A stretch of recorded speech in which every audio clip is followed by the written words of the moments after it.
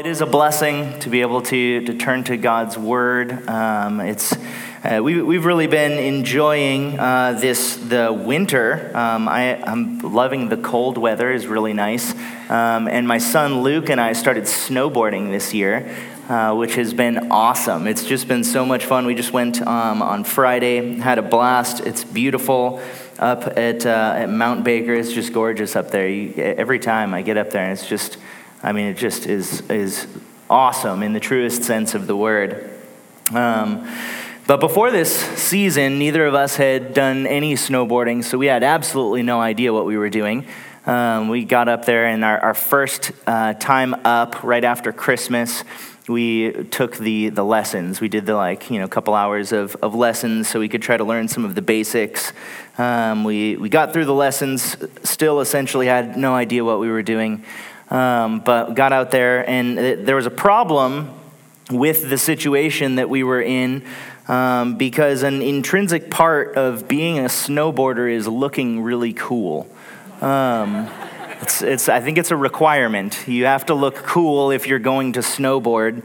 The smooth gliding back and forth, carving through the snow. They just look cool. And then, did you guys catch on the Olympics the snowboarders on the half pipes? What in the world?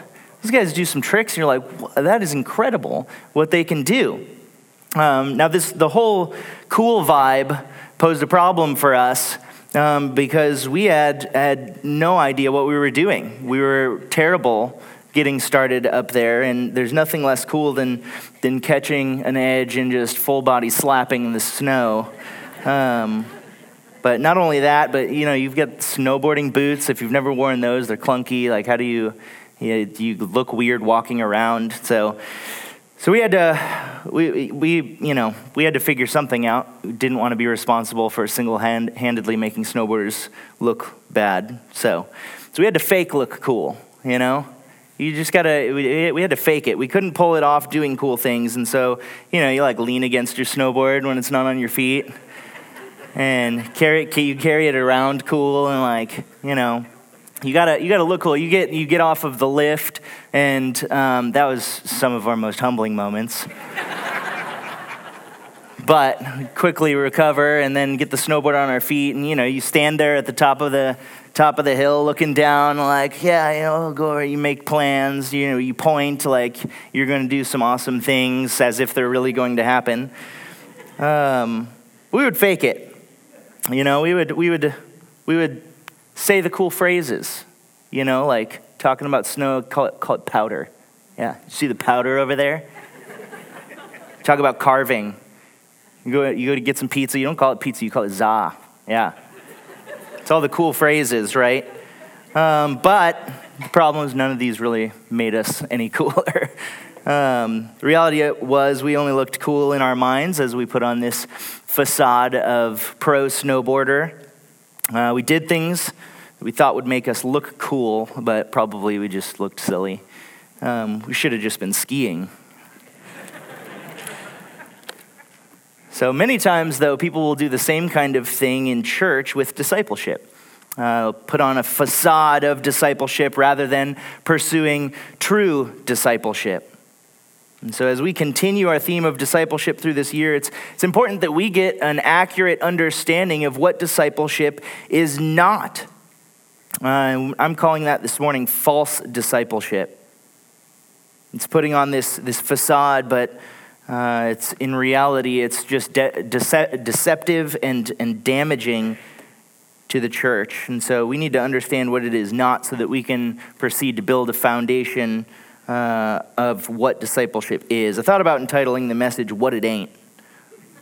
But then I'd have to explain ain't, and so decided false discipleship was better. We're going to be in Proverbs 18. You can turn there in your Bibles with me. Proverbs chapter 18, and we're going to be looking just at the first two verses of that proverb this morning.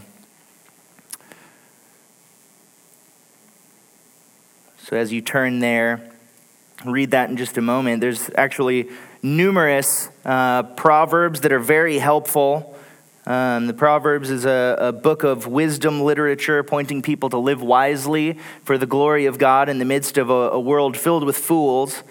And these two verses really depict a fool who is putting on that facade of false discipleship. And my prayer this morning is that anyone in here who is maybe demonstrating any aspect of this false discipleship, that you'll feel great conviction to change for your own sake, but also for the benefit of the body of Christ here at EBC.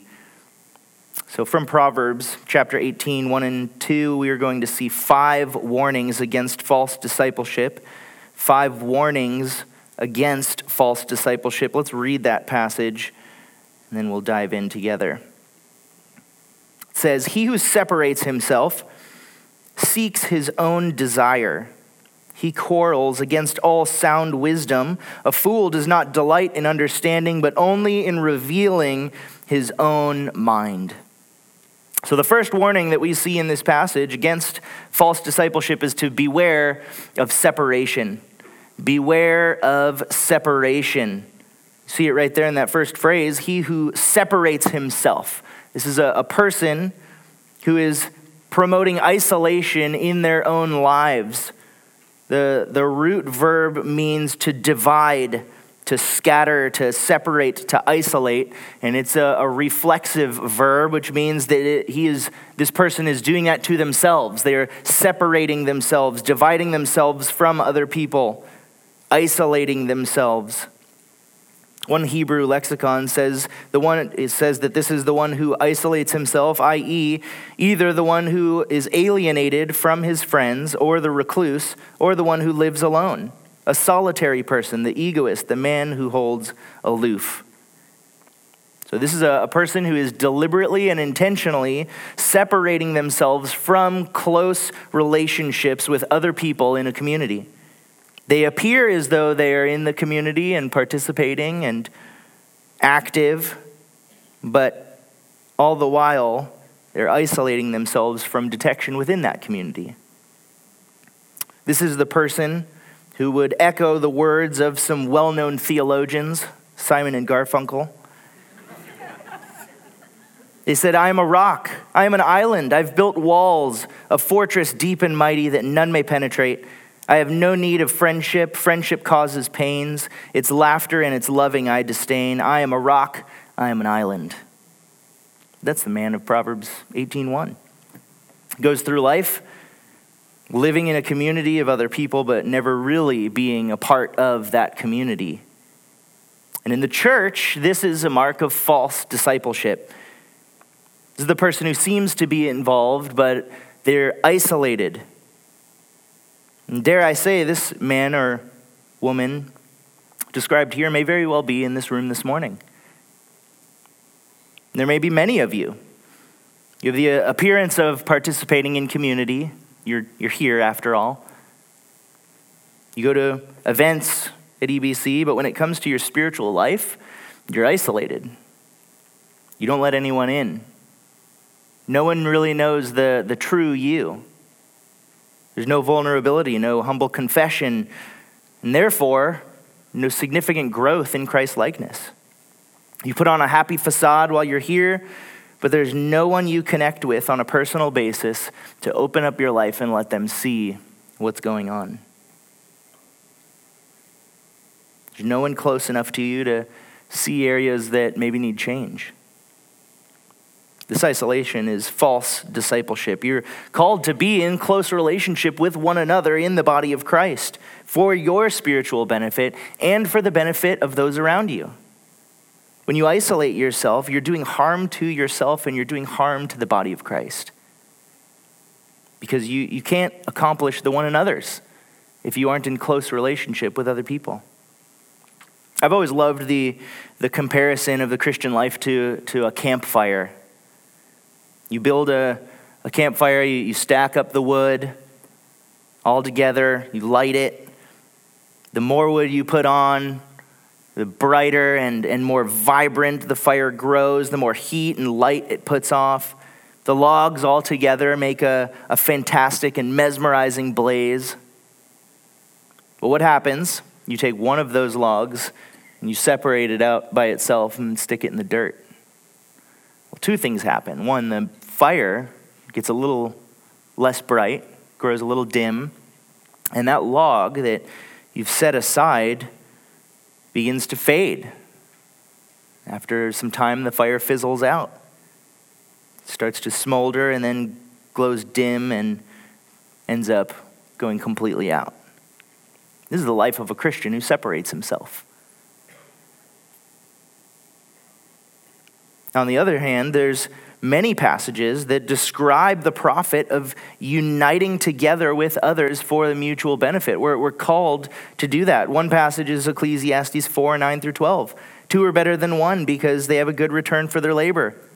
For if either of them falls, the one will lift up his companion. But woe to the one who falls, and there's not one to lift him up. Further, if two lie down together, they keep warm. But how can one be warm alone? And if one can overpower him who is alone, two can resist him. And a cord of 3 strands is not quickly torn apart. You see the benefits there of togetherness. There's benefit in not being a Lone Ranger Christian. And then you consider the over 50 one another passages in the New Testament, and you recognize you can't accomplish those if you separate yourself from close relationships with other believers. Self-isolation is one of the most certain ways to stifle your growth as a Christian. Showing up to church, but not separating yourself from close relationships with other believers is going to bring you growth when you are together with them. So beware of separation. Beware of separation. Second warning from this passage is to beware selfishness. Beware of selfishness, Proverbs 18:1. Again, he who separates himself seeks his own desire.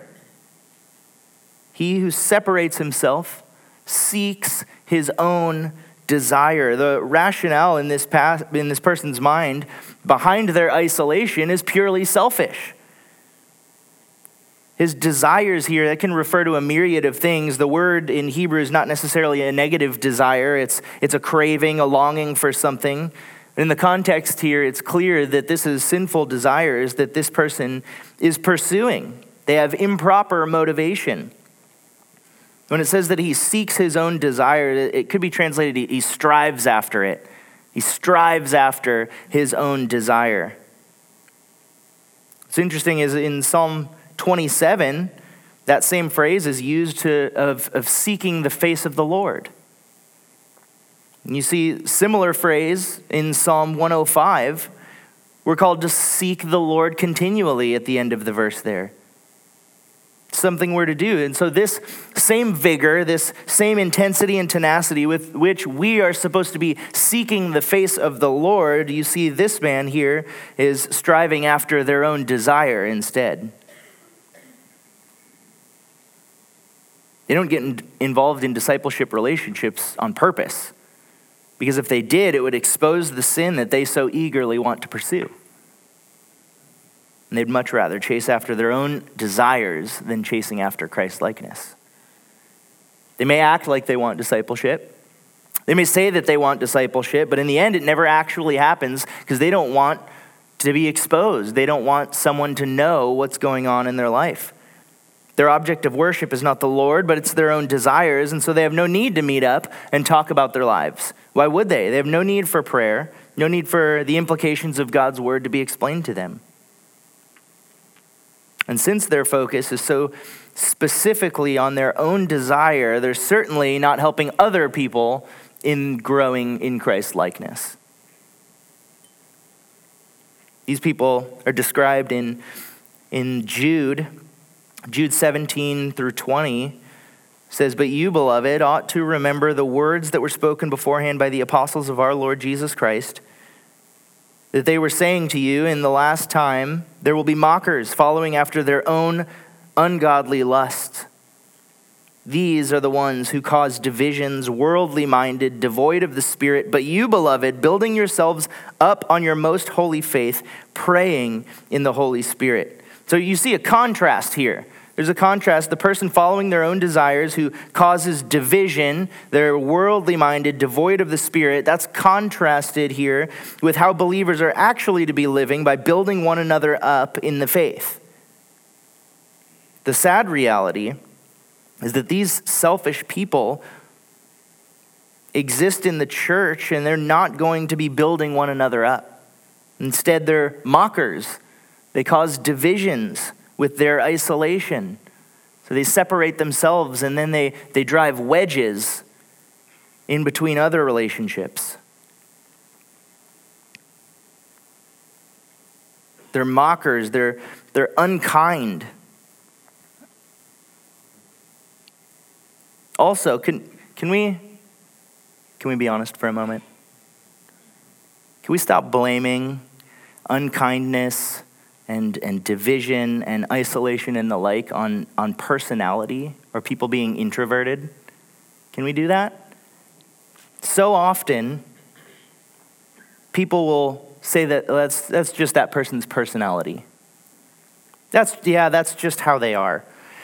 Well, there's no special clause in Scripture that I've found that says that certain personality traits or tendencies make it okay to sin. It's just not in there. Unkind, also, not a personality trait. It's just not. So let's not justify sin based on personality. And I know inevitably somebody's going to have a problem with me saying that. So, to prevent the emails, I'm not saying that it's sin to be introverted. And I'm not saying that it's sin to be quiet or reserved. It's not what I'm saying. I am saying that if you are unkind or dismissive to people or rude or divisive or not using your gifts for the benefit of the body, that's sin. And you can't justify that based on personality. And I'm not going to just pick on the introverts either. It's very easy to be an extrovert and to be isolated and selfish as well. You can be a very gregarious person, yet isolated spiritually. In fact, I'd say maybe it might be easier for this false form of discipleship to be in your life if you're outgoing. Because on the outside, it might look like everything's fine. But you don't have any close discipleship relationships. On the inside, you're a spiritual island. Nobody knows what's really going on. So if you're selfishly justifying your sin and isolating yourself, you're not only hindering your own personal growth, you're hindering the body of Christ. True discipleship can't take place if you are selfishly looking out for your own desires and pursuing those instead of Christ. And you're also not going to be discipling others. So heed this warning of false discipleship. Beware of separation and beware of selfishness. Third, the third warning in this passage against false discipleship is to beware of senselessness. Beware of senselessness. Proverbs 18:1 continues to describe this person saying he quarrels against all sound wisdom. He quarrels against all sound wisdom. This is a person who fights against right thinking. The word quarrel here means to break out. It's only used in two other places in the Old Testament. It's in Proverbs 20, verse 3, where it's also translated quarrel. And then it's seen again in Proverbs 17:14. Look at the imagery here. Proverbs 17:14 says, "The beginning of strife is like letting out water. So abandon the quarrel before it breaks out." I read that, I can't help but picture a dam holding back the weight of millions of gallons of water. And a little, Psalm 17 pictures this as strife being like a small crack in that dam. The water's slowly starting to let out. So you better get out of that quarrel before it breaks out and you're consumed. It's the same word used here in Proverbs 18 to describe this person's response to wisdom. Could be translated, he breaks out against all sound wisdom. Sound wisdom is marked by truthfulness of God's word. That it is wisdom that is in line with truth. It's sound. Job explains that God is the owner and giver of sound wisdom. He is where we find it. But when God's word is brought to bear on the life of this person in Proverbs 18, they fight against it. That's met with a tidal wave of unreasonable objection and justification. Bruce Waltke notes this. He says, "The fool alienates himself from society by his self-indulgent pursuits and bares his teeth against the sage's proficient thinking. Unfriendliness and unreasonableness are inseparable." It's interesting. Unfriendliness and unreasonableness are inseparable. The natural overflow of the person who is separating themselves from discipleship and seeking their own desires. It's just logical. If he is content with pursuing his own desires rather than pursuing Christ, then it's going to be the obvious response for him to lash out when someone confronts his behavior. William MacDonald explains, the man who becomes alienated looks for excuses to justify all kinds of irresponsible conduct. He's going to justify it. He's going to talk it away. You just misunderstand. And it's not just confrontation this person has a problem with. The verse says all sound wisdom. This is the person who is scrutinizing everything anyone says or tries to clarify or correct or argue some of the most minuscule little things in conversation. And what would bring blessing to this person, they're unwilling to hear. If they would listen, this sound wisdom would bring blessing to them, but they're unwilling to hear, and more so they fight against it. That's false discipleship. It presents itself as righteousness and knowledge, but really it's a rejection of wisdom and insight that would benefit them. So the question is it possible that you could be that person? One thing you could ask yourself is, how do you respond to confrontation? When someone points out your flaws, your sin, and someone comes to you with a concern about your life, they bring the truth to bear on your life, how do you react in those moments? Is your knee-jerk like defensive? It's like, whoa, hey, you're telling me I'm doing something wrong. I don't like that. Or are you willing to humbly listen, knowing that it's for your benefit?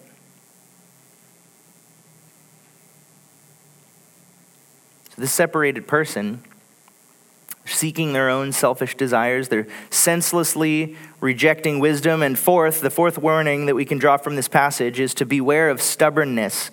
Beware of stubbornness. And you can see how all of these just build on each other. The isolation is for the purpose of pursuing selfishness, which naturally leads to senselessness and rejection of wisdom, and that's going to continue in unrelenting stubbornness. Look at Proverbs 18:2. The first line there, a fool does not delight in understanding. We finally identified this person as a fool. This person is a fool.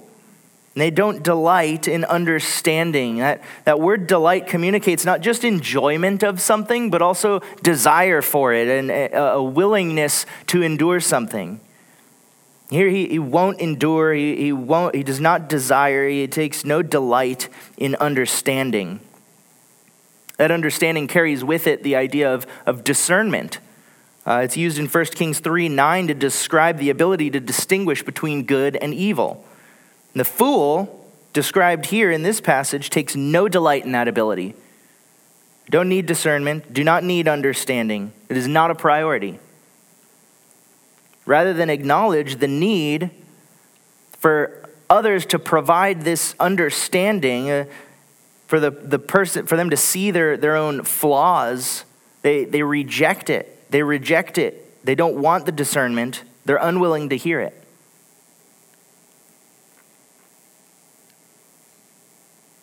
They don't want to see the sin in their life. We all have those areas in our lives that we can't see, areas where we need others to point out the issues. I went and I got my hair cut by Toby 2 weeks ago, and it reminded me of this situation. I have 2 cowlicks on the back of my head, which I imagine make it a nightmare to cut my hair. He's shaking his head, yes. Yes, it is. So he's cutting right back here, and he goes, oh yeah, we're really getting it dialed in back here. Like, all right. I responded, I was like, Toby, as long as you like it and my wife likes it, that's all that matters. It doesn't matter. I don't see it. I don't care. I don't see the back of my head. You know, I'll walk out of the house sometimes, and I'm like walking out the door, and Katie's like, hey, wait, you need to go and fix your hair in the back. Like, I don't even realize I've got like a big like clump of alfalfa hair sticking up in the back. I go and look, and like you got to do the 2 mirror thing and like try to fix it. We all have these blind spots.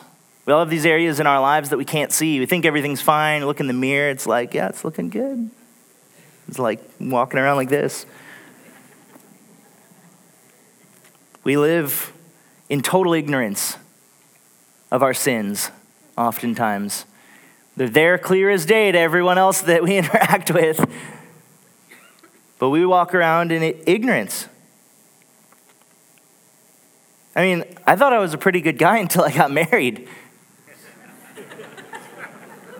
And then I realized, like, oh man, I'm a total loser. Like, I need to get my life together. And then we had all these kids, and they're not shy about telling you when you're doing something wrong. It's like, okay. But we need it. We need it. We need people in our lives to help us discern right from wrong. Because we don't even see those blind spots. We would just continue living in ignorance if nobody said anything. But a false disciple wants nothing of that.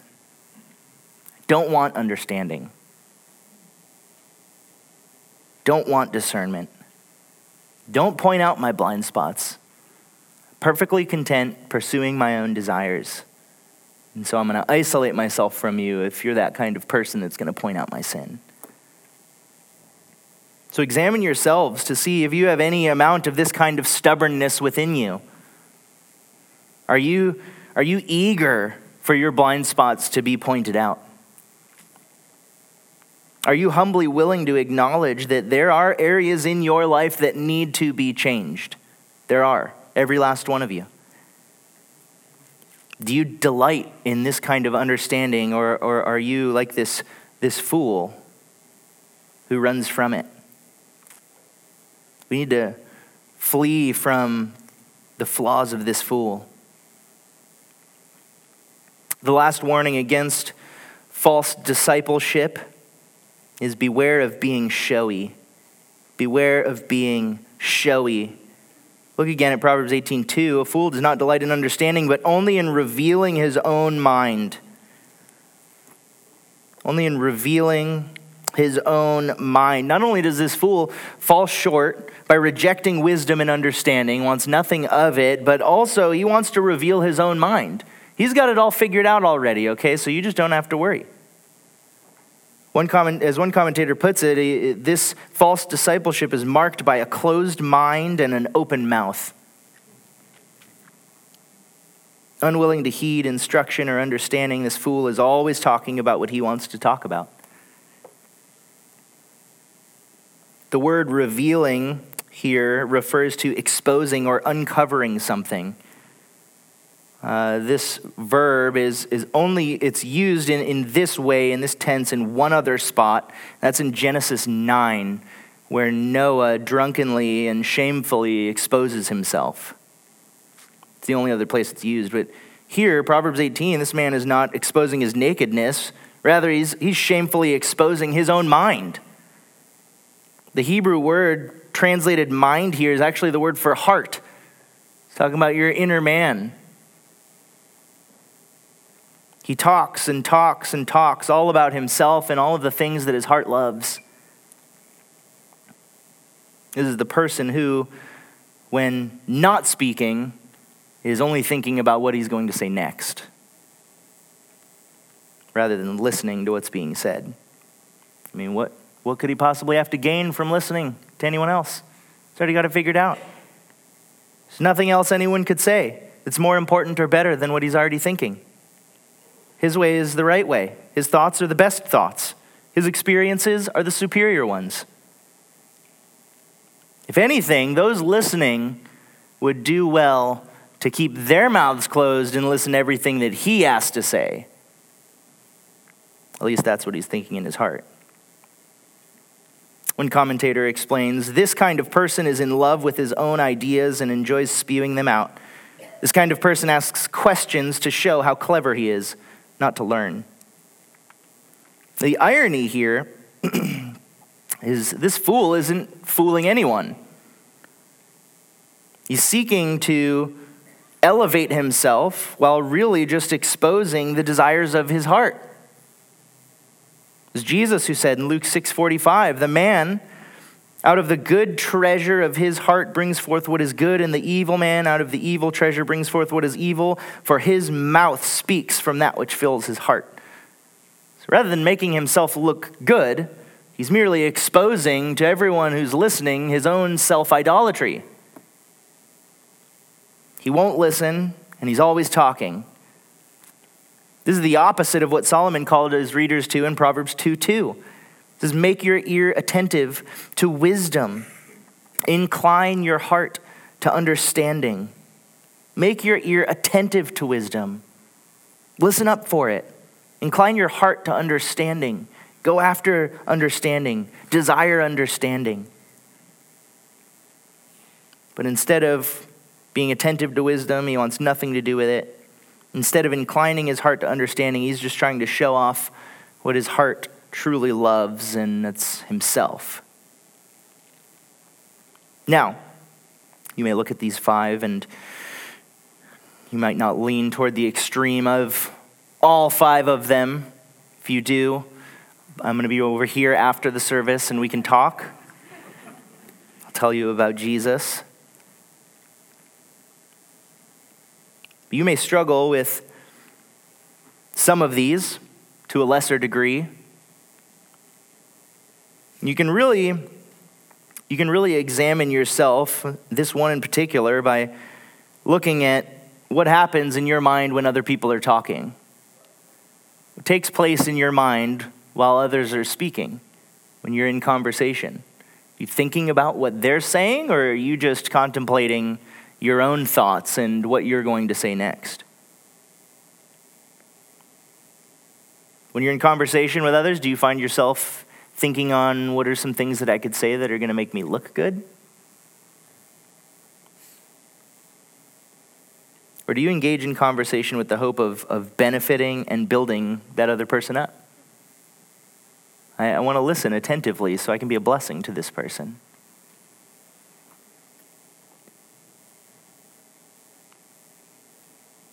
So again, this may not define you exactly, these 2 verses, but I think all of us, to some degree, struggle with some of these.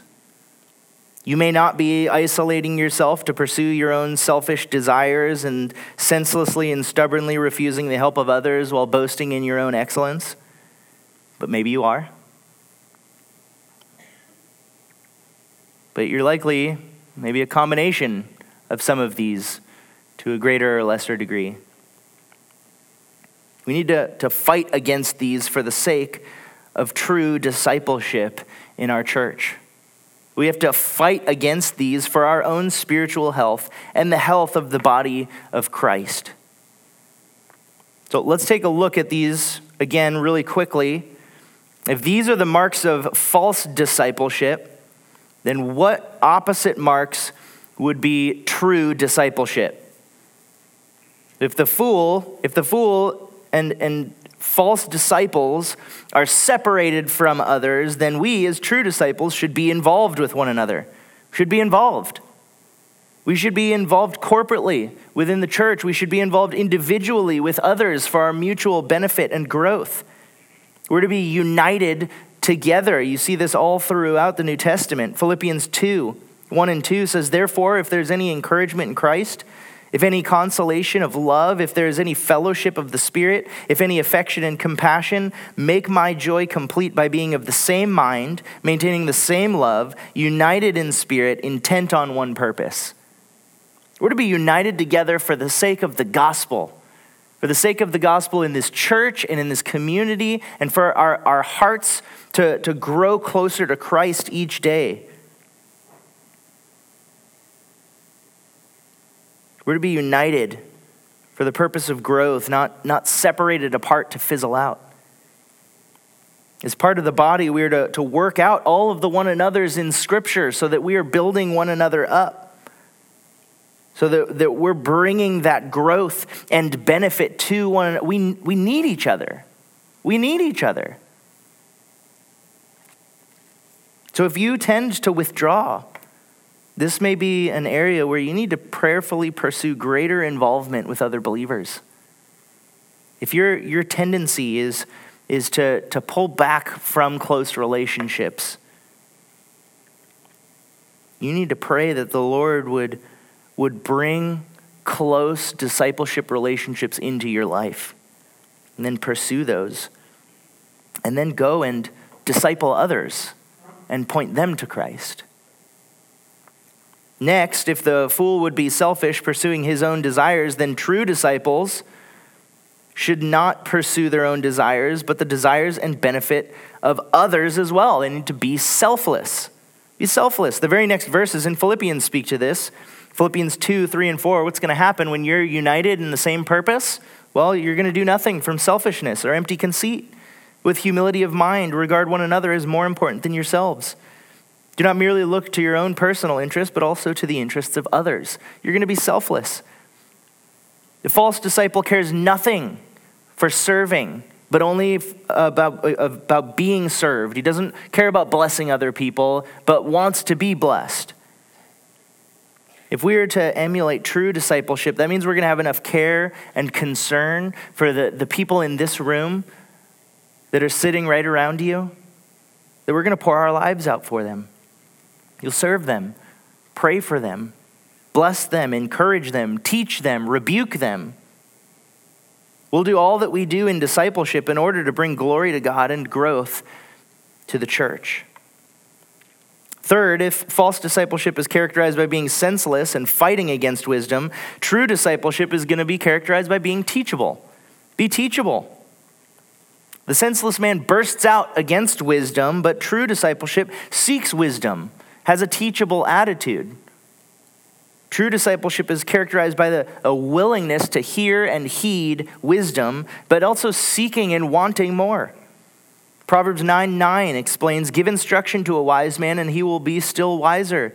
Teach a righteous man and he will increase in his learning. Why? Because he's not turning it away. He's not rejecting it. He's eating it up. You've got wisdom. You've got understanding. I want that. I need that so that I can live wisely. A true disciple is going to want to grow in that. Not just for the sake of head knowledge either. Not just so that they can know more, but so that they can grow more, so that they can become more and more like Christ. True disciples aren't too proud to learn or be taught by anyone, but are eager and excited to grow in their knowledge. So don't be senseless. Be teachable. If you're going to pursue true discipleship, you also need to be open rather than being stubborn. You need to be open rather than being stubborn. False discipleship is stubborn and resistant to their blind spots being pointed out, but true discipleship is characterized by openness and transparency. It's an open life, an open book. You see something wrong in my life? Come and let me know, because you're probably right. True discipleship recognizes the truth of Hebrews 4:13, that there's no creature hidden from God's sight. All are open and laid bare before the eyes of him to whom we must give an account. God sees it. If there's nothing hidden from God's sight, then who cares if everyone else around you knows it? Your sin should be so vile to you that it doesn't matter who knows it if it means that you're going to rid it from your life. Beloved, you can't hide it from God, right? He's the only one that matters. So why not lean on your fellow brothers and sisters to come alongside you and help remove that sin from your life? This is what James says in James 5:16. Therefore, confess your sins to one another and pray for one another. You need to be there for each other. True discipleship in the church is characterized by an open confession of sin to one another, knowing that we're going to pray and help one another through those sins. So do you see this kind of openness in your life? Do you have this kind of openness with other people in your life? Or do you try to conceal sin, hide it from others, try to make it look like you're doing better than you actually are? If you're hiding things, trying to make yourself look better, the sad reality is you're really just hurting yourself. Not only does God already know about your sin, but he's provided the church to help you through that by means of discipleship. So open your life up to others. Expose your life to someone else that can help you. And I'm excited about the discipleship seminar that Patrick announced that's coming up, where we're going to be able to look at what discipleship looks like and also how you can get involved in a relationship like that. If you don't have that, you should. We need each other, so it'll be an important day you're not going to want to miss. Finally, instead of being so prideful and arrogant to think you have everything to say that is best, we should be humble in our attitude toward those around us. And this was a character trait that Christ modeled for us. He demonstrated the utmost humility. Philippians 2:5-7 have this attitude in yourselves, which was also in Christ Jesus, who, although he existed in the form of God, did not regard equality with God a thing to be grasped, but he emptied himself, taking on the form of a bondservant and being made in the likeness of men. Jesus is literally the greatest. Like actually, he's the greatest. We sometimes think we're the greatest. Jesus is actually the greatest. Yet he became the least for our benefit. Not only did he become man, he bore the cross to take the punishment that you deserved. He did so to forgive us, to make us right with our Heavenly Father, not so we could bask in our own pride about how great we are. We need to humble ourselves. The cross is a radical picture of how absolutely depraved and needy we are, not how great we are. When you're tempted to avoid discipleship because you don't want to be seen as sinful, you don't want to be seen as needy, you need to think on the cross. You need to think on discipleship, think on the gospel, recognize who you are, and realize that you are sinful and needy. And that's why you need those relationships. Don't think of yourself more highly than you ought. God in his goodness and kindness has gifted all of us differently. He's brought us all through life differently from different backgrounds. He's taught us various lessons and truths in different ways so that we are a body of believers from a variety of lifestyles and backgrounds, right? This means that any given person in this room, it likely knows something that you don't know. You could benefit from every person in this room. And likewise, you could be a blessing to everyone else in this room. Many of you have learned lessons about fighting sin that someone else in this room needs to know. Many of you have learned truths from God's word that have upheld you for years, decades, that someone else desperately needs to cling to in their own lives. So don't be so prideful and showy as to think you have it all figured out and that your way is best. You need other people.